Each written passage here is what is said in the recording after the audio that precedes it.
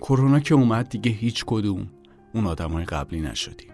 وسط این معرکه آدم‌هایی بودن که رفتن جلوی این دیو سیاه وایسن.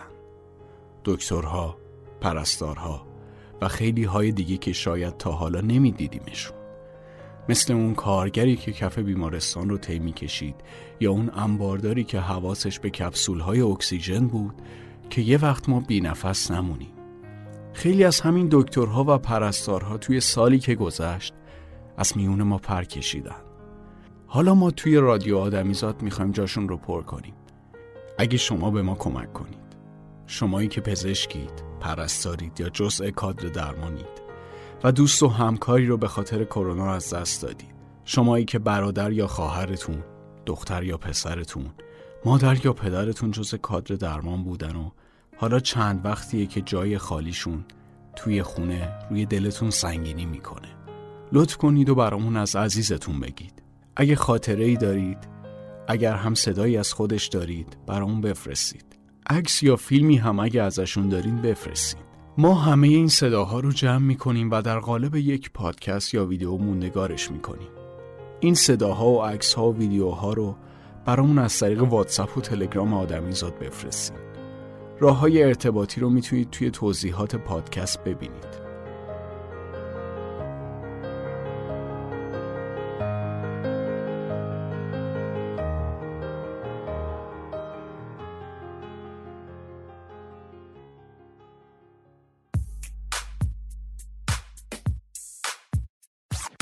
مدیسین، از افسانه تا واقعیت.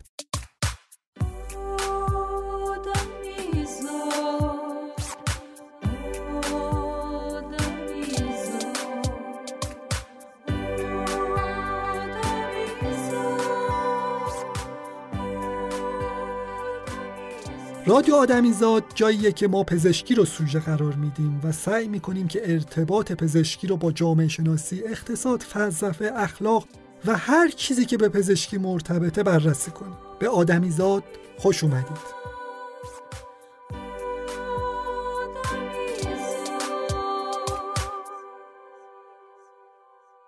تصور کنید که سر دلتون دچار سوزش شده. درد از شکم تا زیر گردنتون ادامه داره. اول یه داروی معده که همیشه در چنین مواردی مصرف میکردید میخورید، اما بعد میبینید که درد کماکان ادامه داره و خوب نمیشه. تمام قفسه سینه‌تون رو درد فرا گرفته. شما اما به جای اینکه لباس بپوشید و برید درمانگاه، سراغ موبایلتون میرید و با استفاده از یه اپلیکیشن پزشکی با دکترتون تماس میگیرید و ازش راهنمایی میخواهید. احتمالاً او در حالی داره به حرفای شما گوش میده که ریتم ضربان قلب شما، درجه حرارت بدنتون و یه سری فاکتور علامت دیگر رو از طریق سنسور گوشیتون چک میکنه، یا از طریق ساعت مچیتون، یا دیگه اگه خیلی بخوایم تخیل کنیم از طریق یه چیپ که توی بدن شما کار گذاشته شده و پزشکتون به اطلاعاتش دسترسی داره. در نهایت هم بر اساس این داده ها و بر اساس شرح حال شما تشخیص میده که چیز خطرناکی نیست و برای شما دارویی تجویز میکنه، یا اینکه نه چیز خطرناکیه، مثلا علائم یه سکته قلبیه و شما باید فوراً اورژانسی به درمانگاه یا بیمارستان مراجعه کنید. به نظرتون فاصله زندگی شما تا این تصویری که گفتم چقدره؟ چند ساله؟ 1 سال، 2 سال، یا اینکه همین الان ما در همین وضعیت قرار داریم؟ سلام، من علی مرسلی هستم و همراه با صادق روحانی آدمیزاد رو برای شما تهیه می‌کنیم. طبابت از راه دور علی‌الظاهر یکی از نیازهای دنیای معاصره. این نیاز از سالهای قبل و به خصوص بعد از پیدایش اینترنت بسیار احساس می‌شده، اما به دلایل زیادی هرگز نتونسته مثل سایر چیزهای از راه دور به یک بیزنس تداومدار تبدیل بشه. دلیل این ضعف عمده فقط ضعف‌های تکنولوژی و تکنیکی نیست، به نوع رابطه تاریخی پزشکان و مردم و بالعکسش هم برمیگرده. طبابت از راه دور هم برای مردم و هم پزشکان به دلایل زیادی خیلی خوشایند و مقبول نیست. نوع متد علمی دانش پزشکی همچنین روشی رو در بس نمیتونه بپذیره. در دنیای صنعت اگه در خط تولید ما 1% از محصولاتمون معیوب باشن اتفاق خاصی نمیفته. خط تولید موفق تلقی میشه، ولی در دنیای پزشکی 1% خطای تشخیصی ممکنه پیامدهای خیلی ناخوشایندی داشته باشه. خطاهای تشخیصی بسیار نابخشودنی تر از خطاهای درمانی حتی هستن و پزشکی امروز برای گریز از این قضیه رویکرد خیلی محافظه‌کارانه و پرهزینه‌ای داره، طوری که به خاطر استفاده زیاد از پاراکلینیک، تشخیص‌های پرهزینه، عکس و آزمایش و فلان و بهمان باید پول زیادی بابت درمانمون بپردازیم. عصر کرونا باعث شده که بحث طبابت از راه دور دوباره تبدیل به یه موضوع داغ بشه. فناوری‌های جدید مثل فناوری‌های پوشیدنی، ربات‌هایی که از راه دور جراحی می‌کنن، بانک‌های جامع اطلاعاتی که می‌تونن پزشکی از راه دور رو در دنیای امروز تحصیل کنن، بسیار جا افتاده‌تر و گسترده‌تر از قبل داره میشه. اما پیشرفته‌ترین تکنولوژی‌های دنیا هم هنوز نتونستن نقش فردی به اسم پزشک رو محو و کمرنگ کنن.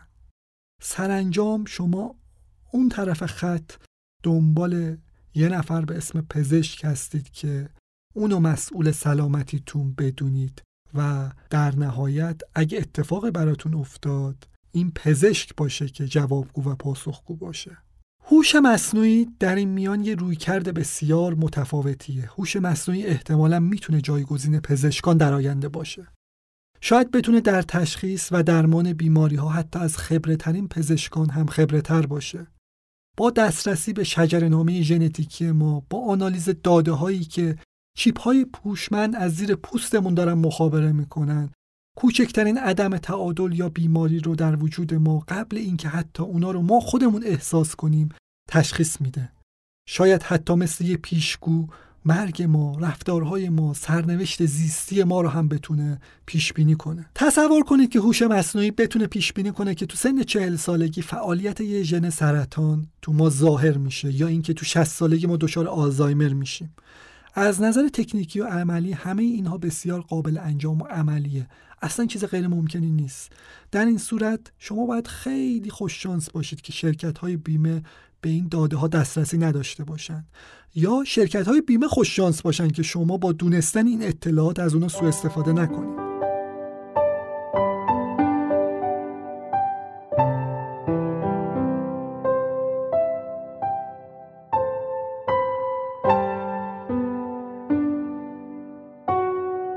الان که علی داشت این صحبت‌ها رو درباره تلمدیسین یا پزشکی از راه دور می‌کرد، مو به تن من سیخ شد. اگه شمایی که الان دارید صدای ما رو میشنوید پزشک باشید، احتمالاً این صحبت‌ها براتون خیلی طبیعیه.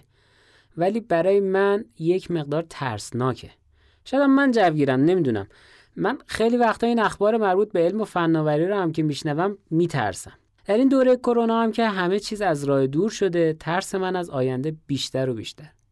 یه جنبه ترس من از انتخاب بین آزادی و سلامته که باشه طلبتون برای یه اپیزود دیگه. اما اون چیزی که امروز میخوام باهاتون در میون بذارم ترس از استیلای بر بدنه. بذارید حرفمو از یک خاطره شخصی شروع کنم. 2-3 سال پیش به دنبال یه تصادف رباط زانوی من پاره شد و دکترها تشخیص دادن که باید جراحی کنم. منم قبول کردم و وقت جراحی تعیین شد. قرار بود که جراحی با بیهوشی موضعی باشه. یه آمپول زدم به کمر من درازکش روی تخت افتادم. من کاملا بهوش بودم، اگرچه که توانایی تکلم نداشتم، اما همه حرفها و کلمات دکترها رو میفهمیدم. دکتر جراح من مدام به پرستارا و سایر کادر درمان دستور میداد که چه کنند و چه نکنند. اینجا رو ببر، اونجا رو بخیه کن، این گیره رو بده، اون دستگاه رو روشن کن و غیره و غیره و غیره. من پاهام رو حس نمی کردم. ذهنم گمان می کرد که پاهام در همون وضعیتی قرار داره که قبل از تزریق آمپول بودند، تا اینکه در یک موقعیتی نوک پاهام از بالای پرده‌ای که مانع دید من به صحنه عمل می شد اومد بیرون.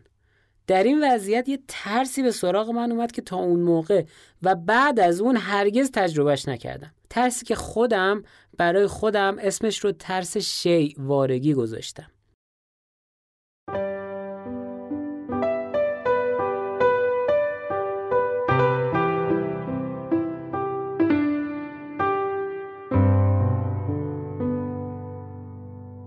اگه به فلسفه علاقه داشته باشید، احتمالاً کوگیتوی معروف دکارت رو شنیدید. میاندیشم پس هستم. دکارت برای اثبات وجود خودش تاکید رو بر اندیشه میذاره و میگه که میشه به هر چیزی شک کرد جز اندیشه و در ادامه از اینجا فلسفه خودش رو ادامه میده. اما اون در حقیقت داره یک تمایز هم بین بدن و روح میذاره و این دو رو از هم جدا میکنه. این اتفاق تأثیر عظیمی در دوره کلاسیک بر پزشکی میذاره. میشل فوکو فیلسوف معاصر ما در کتاب مراقبت و تنبیه به خوبی این مسئله رو توضیح میده و میگه در عصر کلاسیک بدن به منزله ابژه آماج قدرت و کشف شد. به سادگی میتوان نشانه‌هایی از این توجه عظیم به بدن را یافت. بدنی که دستکاری و اداره میشود، ساخته میشود، تربیت و رام میشود. بدنی که اطاعت میکند، پاسخ میدهد، مهارت مییابد یا نیروهایش افزایش مییابد. کتاب بزرگ انسان ماشین یا انسان به منزله ماشین به طور همزمان در 2 دفتر نوشته شد. دفتر کالبد، شناختی فیزیکی که دکارت نخستین برگ‌های آن را نوشته بود و پزشکان و فیلسوفان آن را ادامه دادند، و دفتر تکنیکی سیاسی که عبارت بود از مجموعه‌ای کامل از قاعده‌های نظامی و مدرسه‌ای و بیمارستانی و روش‌های تجربی و سنجیده برای کنترل یا اصلاح کنش‌های بدن. فوکو در حقیقت داره میگه که این نگاه شیگونه که در پزشکی نسبت به انسان وجود داره ریشه در فلسفه دکارت داره. رابطه پزشکا با انسانها رابطه برابری نیست. پزشک در مقام سوژه شناساست و بیمار در مقام ابژه قابل شناسایی. اینجاست که روابط قدرت شکل میگیرن. توی همین متنی که از فوکو خوندم هم به نوعی نقد او به این ساختار قدرت هم نهفته است. اون میگه این شی دیدن انسان در دوران مدرنه که قواعد نظامی و سیاسی رو ترتیب داده. اگه بخوام خیلی ساده این مسئله رو توضیح بدم، میشه این که شی دیدن انسان راه رو بر استیلای بر اون هموار میکنه. این مسئله رو میشه در تعریف دیوانگی یا هنجارهای جامعه درباره سکس به وضوح دید. حالا اینها چه ربطی به تلمدیسین داره؟ عرض میکنم خدمتتون.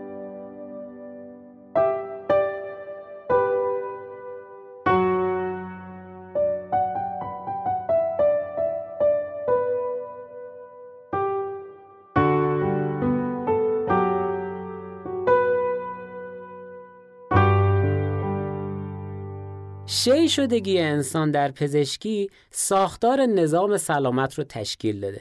نظامی که تجلی اون در بیمارستان یا کلینیکه و انسانها در اون به عنوان ورودی‌های سیستم و پزشکان به مثابه اپراتورهای سیستم هستند. حالا فرض کنید همین رابطه فیزیکال پزشک و بیمار هم از بین بره.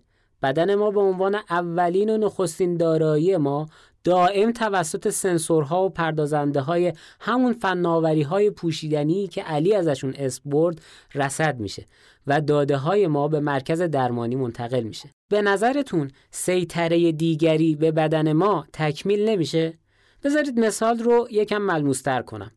تا حالا شده در حال جستجو در گوگل باشید، یهو ببینید سرویس گوگل ادز که تبلیغات گوگل رو مدیریت میکنه مواردی رو به شما پیشنهاد بده که شما در جستجوهای قبلی بیشتر سراغشون رفتید.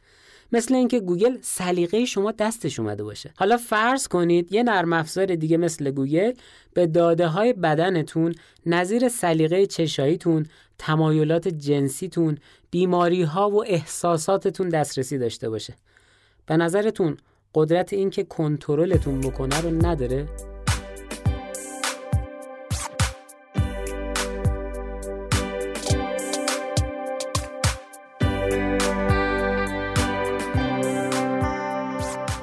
این یه قسمت دیگه از رادیو آدمیزاد بود.